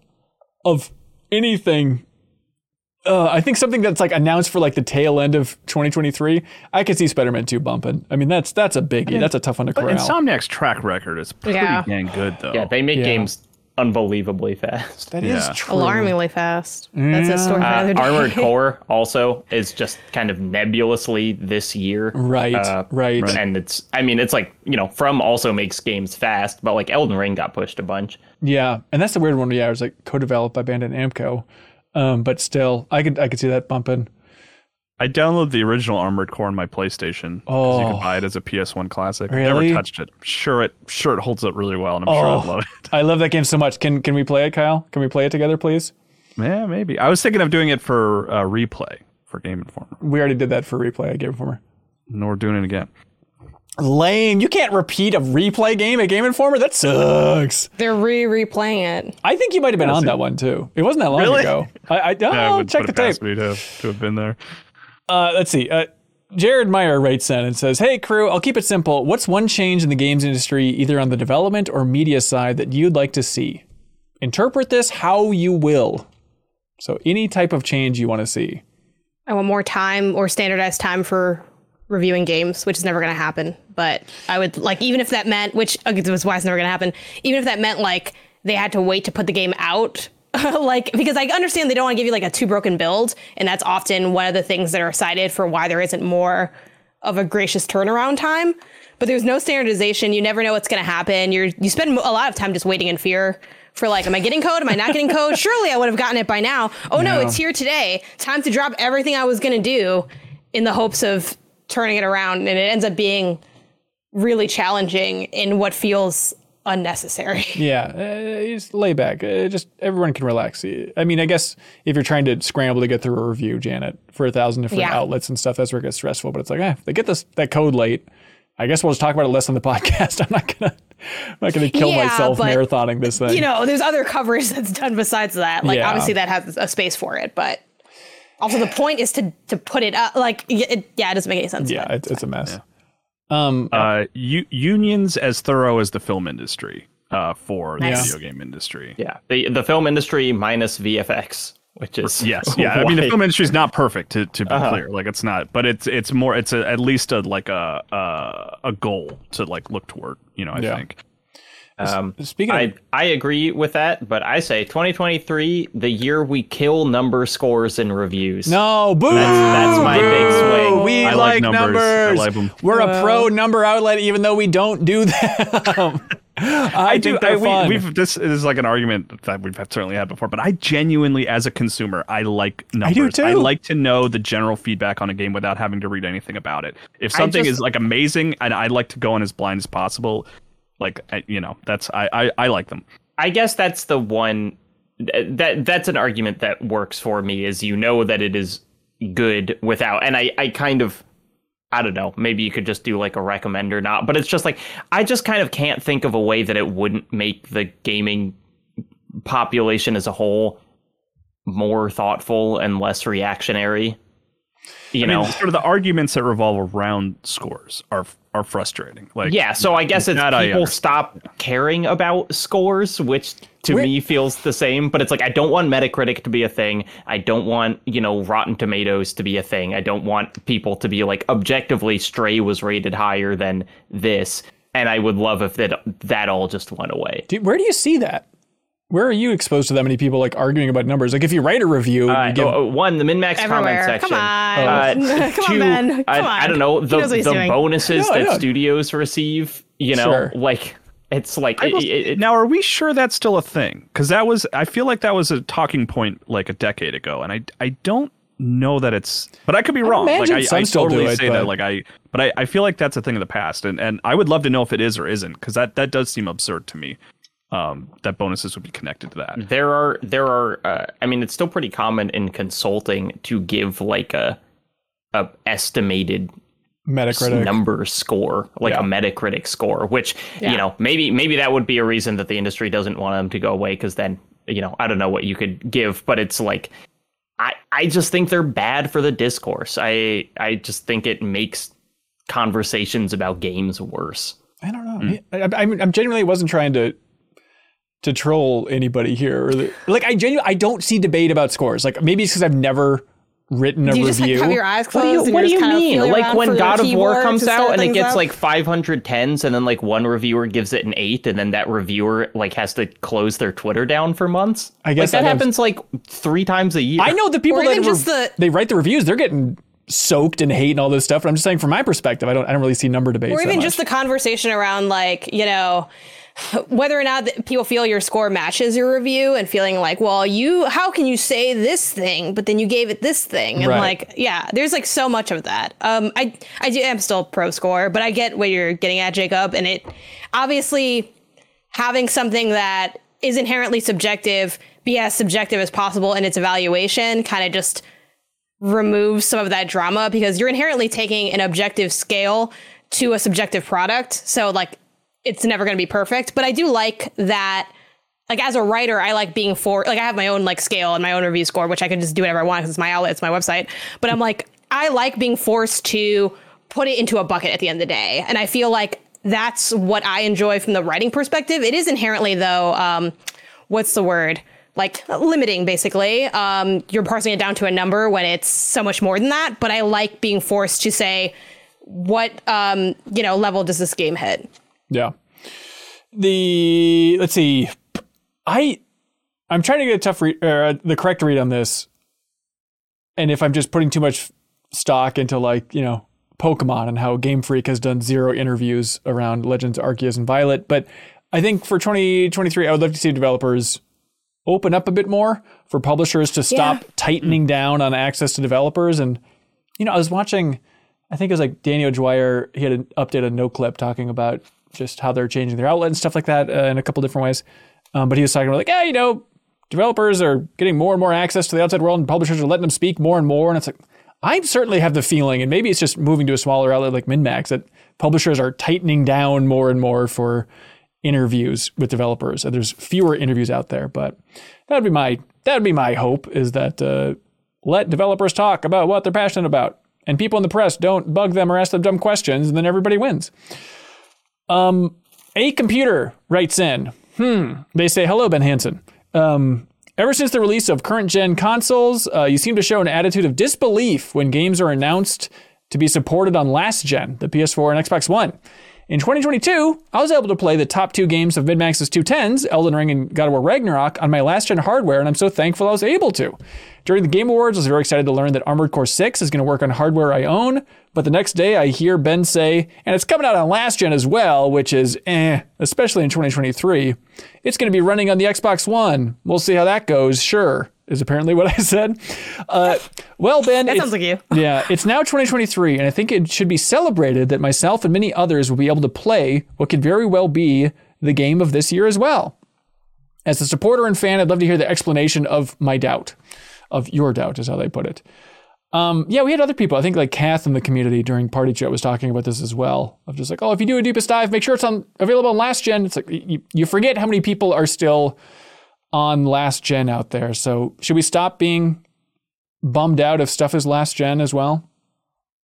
I see their point for sure, right? Yeah. Like it is nice that those games work well and still look well in the last gen, but I think our sort of complaint is that it's like it's not taking the full advantage of the most modern hardware. Like that's how you get innovation and something truly new.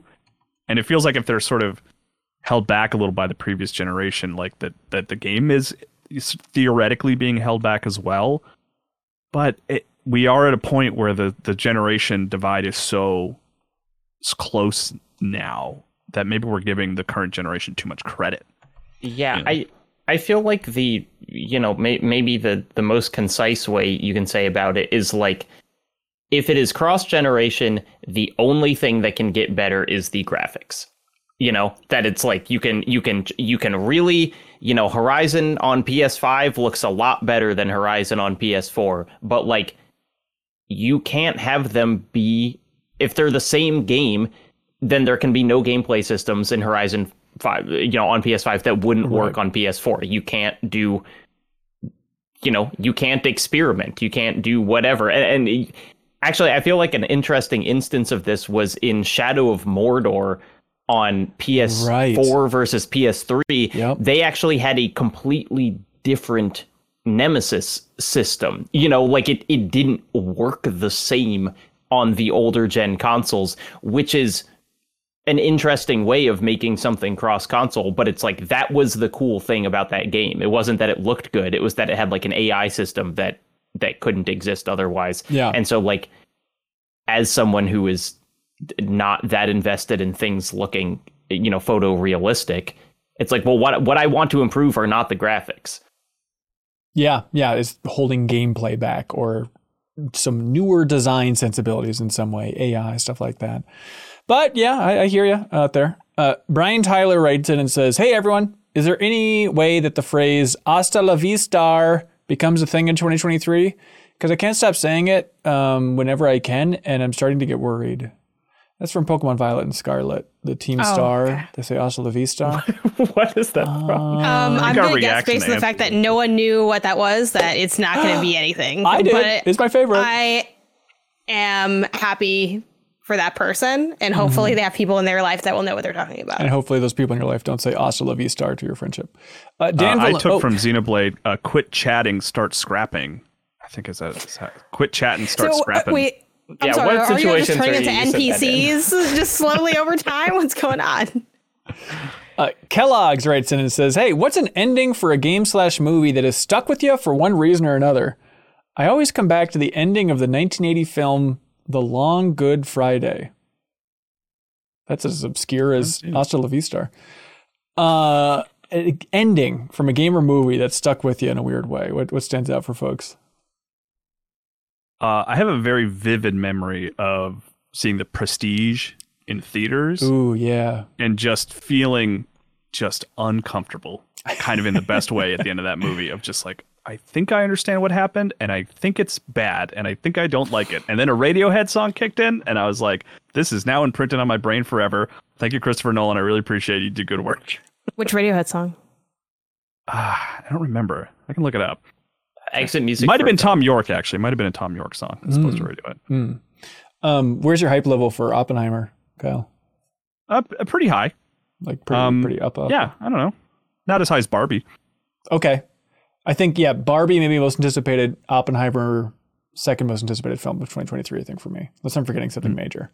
Mission Impossible 7 Part 1. Ooh, Dead Reckoning. Did you watch that 8-minute video about Tom Cruise going off that jump? No, I made the choice not to, because I'm just watching that movie. I'll watch this afterwards. I don't want to spoil it, but in that video, they reveal that Tom Cruise died doing it. Oh, so you can look forward to that in the film. I You have an ending that'll stick with you. Yeah, speaking of Reckoning, I bet it's in his contract. Like, if I die doing a stunt, use that footage.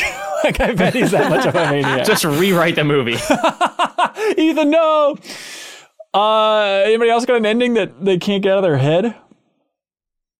By the way, Janet, it's Analyze from Tom York's The Eraser. So basically Radiohead. Okay. Maybe the ending of Inside, just because I can picture it very. Ooh, that's good. Like, That's a good one for Yeah. sure. just that single, the single frame of it too, without giving away more information. But the last like 15 minutes of Davey Wreden's The Beginner's Guide is the most I have ever felt like bodied by something, where and by a game or whatever, but just that was like that kind of like in a good way kind of ruined my day, where I was just like I just like couldn't do anything after that. I was like, had to go to work, and I was like, well, I'm still thinking about that ending. I don't know if this is the best example, but the one that immediately jumped to mind was Eyes Wide Shut, which I saw like in high school, and watching that movie like with my fresh high school girlfriend at the time, right? Like was just a weird experience. And I just remember it ending and being like, why did they choose to end with that? Where it just ends after all that they go through. If I remember correctly, I haven't seen it since this time, but they just look at each other and they say like, we need to have sex. Right? Is that kind of what they say? Is that okay? Is it paraphrasing? What did they say? They use the F word. I see. But I just remember, and then it was like cut to credits. I was like, what? An ending? What? Why? It just blew my mind. It's like it just stuck with me. I'm still trying to process it. I should probably get through it by like watching that movie again to understand what type of sexual tension is actually there, instead of just in 10th grade watching it, not understanding anything. Anybody else got an ending that's less sexual, please? I think about, in a kind of understated way, I think about the ending of the movie Her pretty frequently, I love which is that.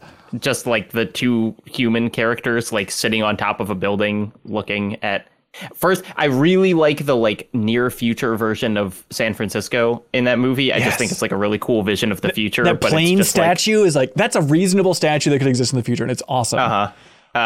Yeah, but it's just it's like it's pretty quiet, but it's just like a very pretty image. And after everything that happens in that movie, it's kind of like just sit and think about it. Yeah. Does Spike Jonze have anything like lined up? What's he working on?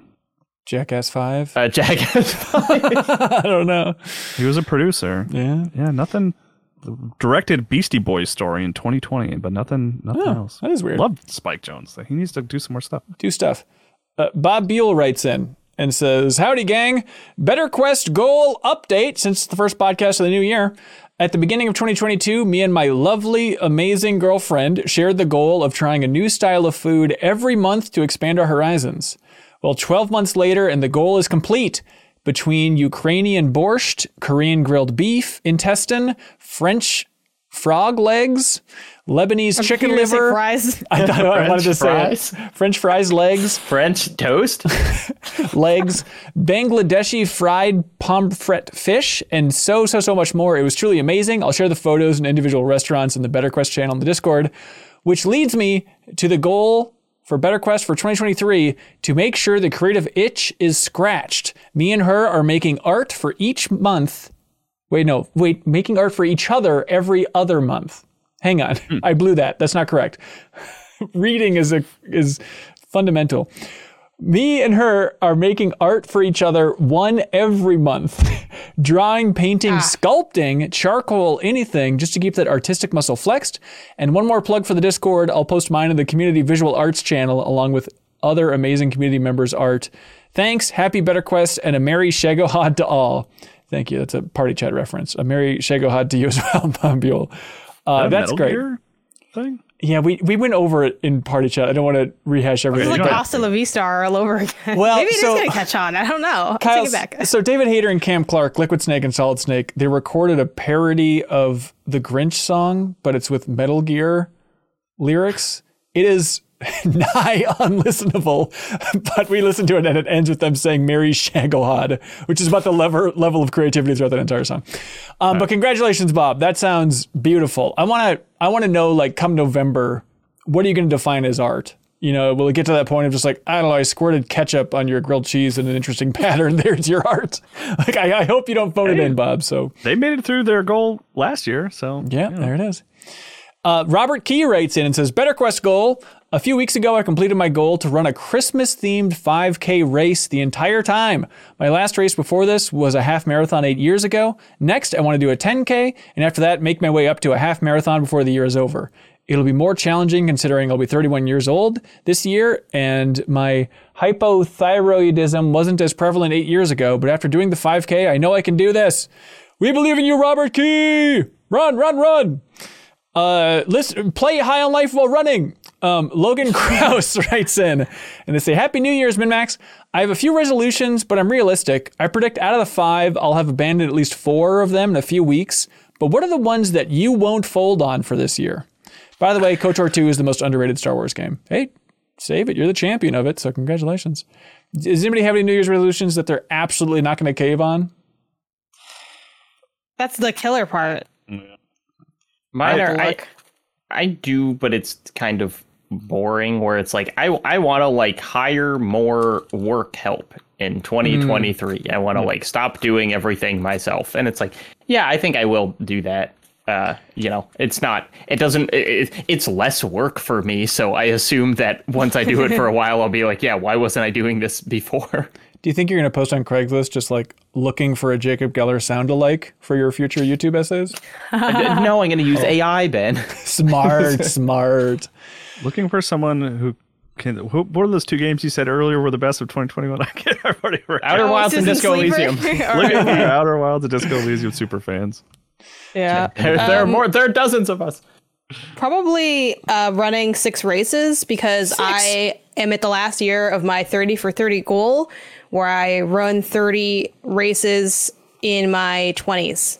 I turned 29 on January 10th, and I'm set up for 2 races, so I have to find a couple more. Nice. And then I'm going to finish it and get my 30 medals that I'm going to wear on my 30th birthday, Townie Charm, 10 on my neck for one photo. And you'll barely be able to stand up. Our birthdays are 2 days apart. I'm February 8th. Cool. But you are a year older than me.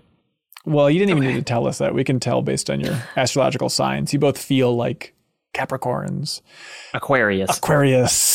I don't think I'll stick with it. It'd be cool if I did, but I was proud of coming up with a little New Year's resolution for myself of this Twitter thing. Frying my freaking brain, this Twitter thing. I really don't like myself when I check Twitter too much. But I thought of like, what is the right level? I've put timers on there. I still feel gross from that. So here's what I'm sticking with, or planning on sticking with, is I will only check my personal Twitter account if I'm going there on a mission of tweeting. And I don't tweet that often, right? So like I can't just scroll mindlessly. It needs to be an active... What if you just tweet more?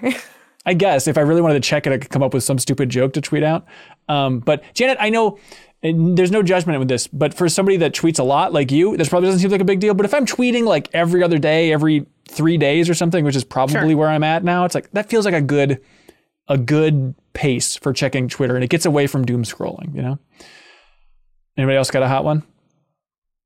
It's not really a resolution, but I don't remember when we started, but my wife and I we have radically changed our diets, sort of starting this year. Like human? Yes, we're just consuming human. No! No, but it's like, no white bread, all wheat breads, pretty much butter and cheese are like out the window, like a little bit of cheese, but like no, like butter, creams, milks and stuff like that. Like just like cholesterol healthy foods. And like, I'm confident about it because we're pretty good at like, we plan our meals every week and we're just making sure we plan the right meals and like calorie counting, like consuming less calories and stuff like that. Like I actually feel pretty confident that we're going to stick with it. We've been doing it for like a week and a half now, and it's been fine. You know what I mean? We haven't felt like we're missing out on food or anything. So you're not craving cream? No, not yet. I'm sure that'll come at some point. That's right. So wake up at 3 a.m, and just start downing a bottle of cream. Michael Berry writes in and says, "Have you seen Who Framed Roger Rabbit?" Yes, we have. Yeah. Janet, okay, thank God. I was on the edge of my seat. I didn't know if you'd have seen it. If you have, can Why? Because you're like, oh, those dusty 80s movies, fart. It's typically how you talk about it. I watched it as a kid. Rangers. Oh, good. Okay, there we go. So Michael Berry says, if you have, can you answer me why the police in Who Framed Roger Rabbit did absolutely nothing when Judge Doom killed the cartoon shoe in the Acme warehouse? A judge kills an innocent, sentient cartoon shoe in front of a bunch of cops, and there were no consequences. I understand this is I a got little bad news nitpicky. for you for real life, man. Yeah, police are not legally obligated to protect you as determined by a Supreme Court case. So that's the Yeah. reason. They're also If they're afraid, they can compromised just in start that killing world, too. people.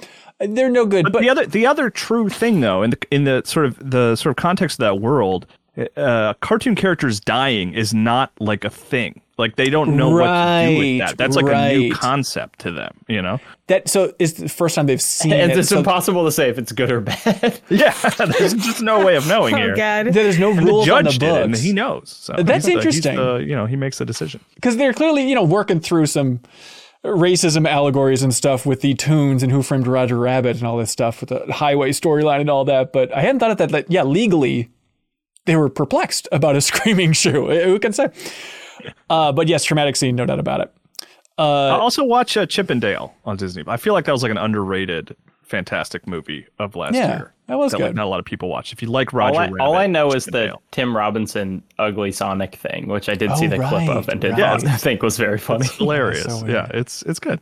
Joshua writes in and says, "Hey everyone, my question is, where's Solar Ash? Xbox said it was coming to Game Pass in 2022.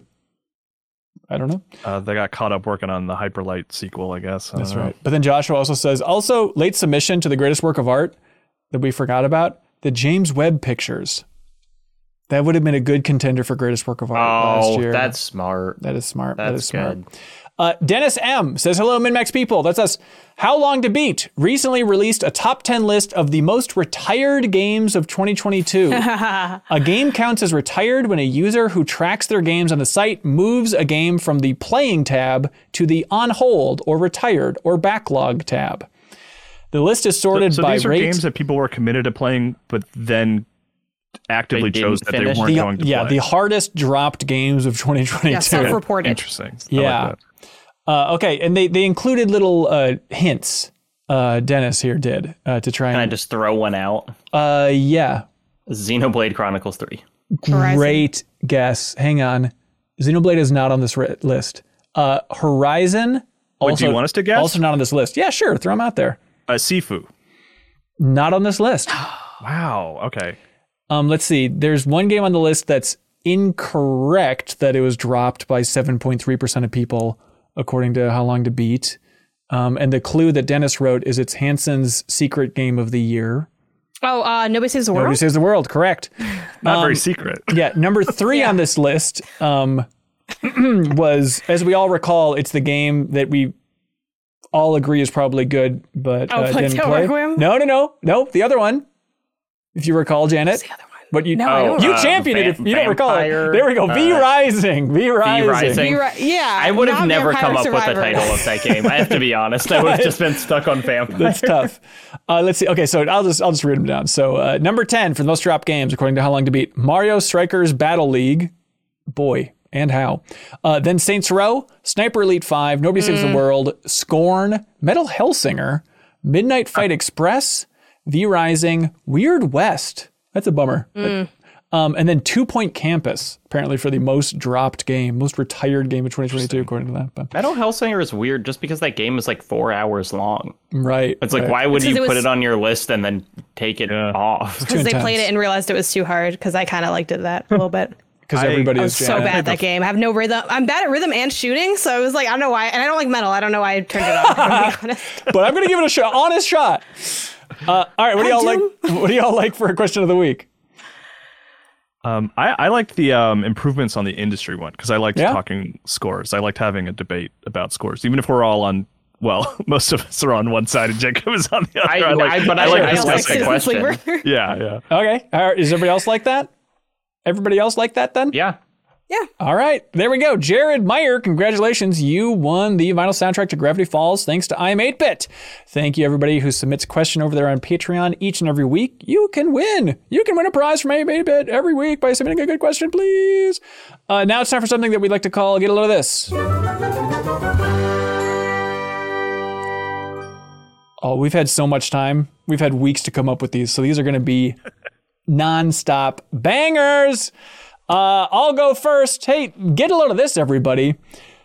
I am flummoxed by this. Nintendo took all of the old Nintendo Minute videos and made them all private.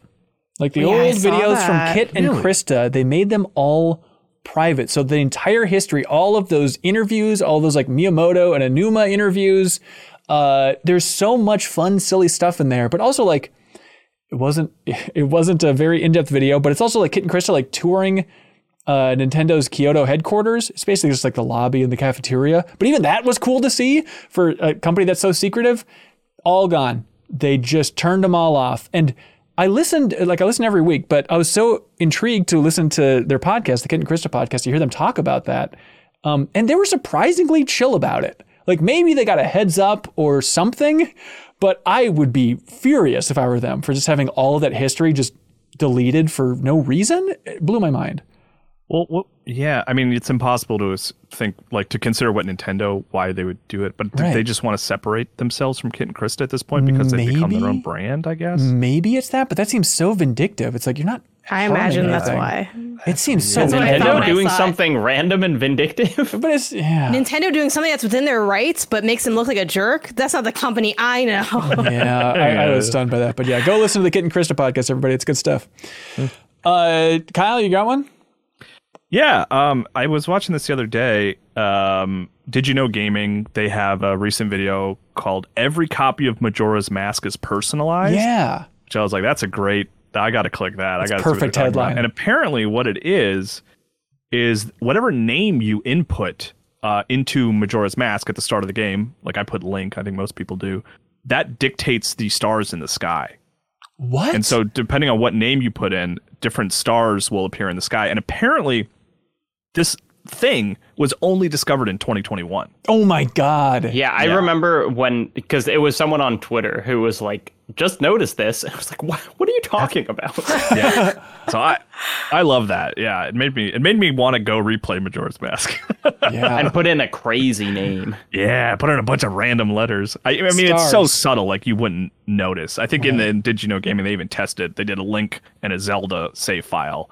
And it's so subtle. You kind of understand why no one noticed, but it's just a nice little touch that's so very cool and interesting, you know? Yeah. And now Neil deGrasse Tyson looks like a jackass for tweeting about how the stars are incorrect. It's just because he entered Neil. See?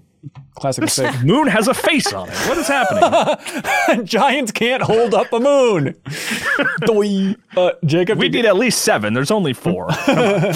do you got one, Jacob?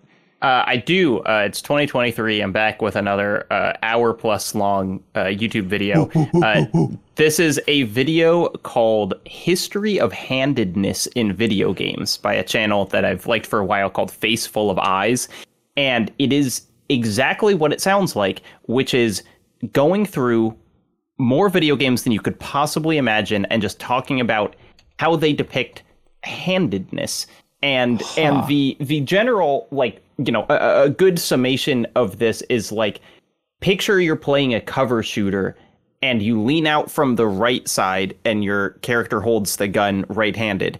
If they lean out from the left side, are they just going to mirror the animation so the character appears left-handed, or are they going to make a different animation so they're doing it right-handed? If they're reloading a gun that's meant to be reloaded right-handed, are they just going to do it with their left, or are they going to do it separately with their right? But it's like, it is a hypnotizing video because it is hundreds and hundreds of reload animations and just this guy talking through how games do it differently and kind of what it means. And it is like interesting examples pop up in the most unexpected places of like games doing left-handedness well. That's cool. There's a link below. Did they cover the Twilight Princess controversy?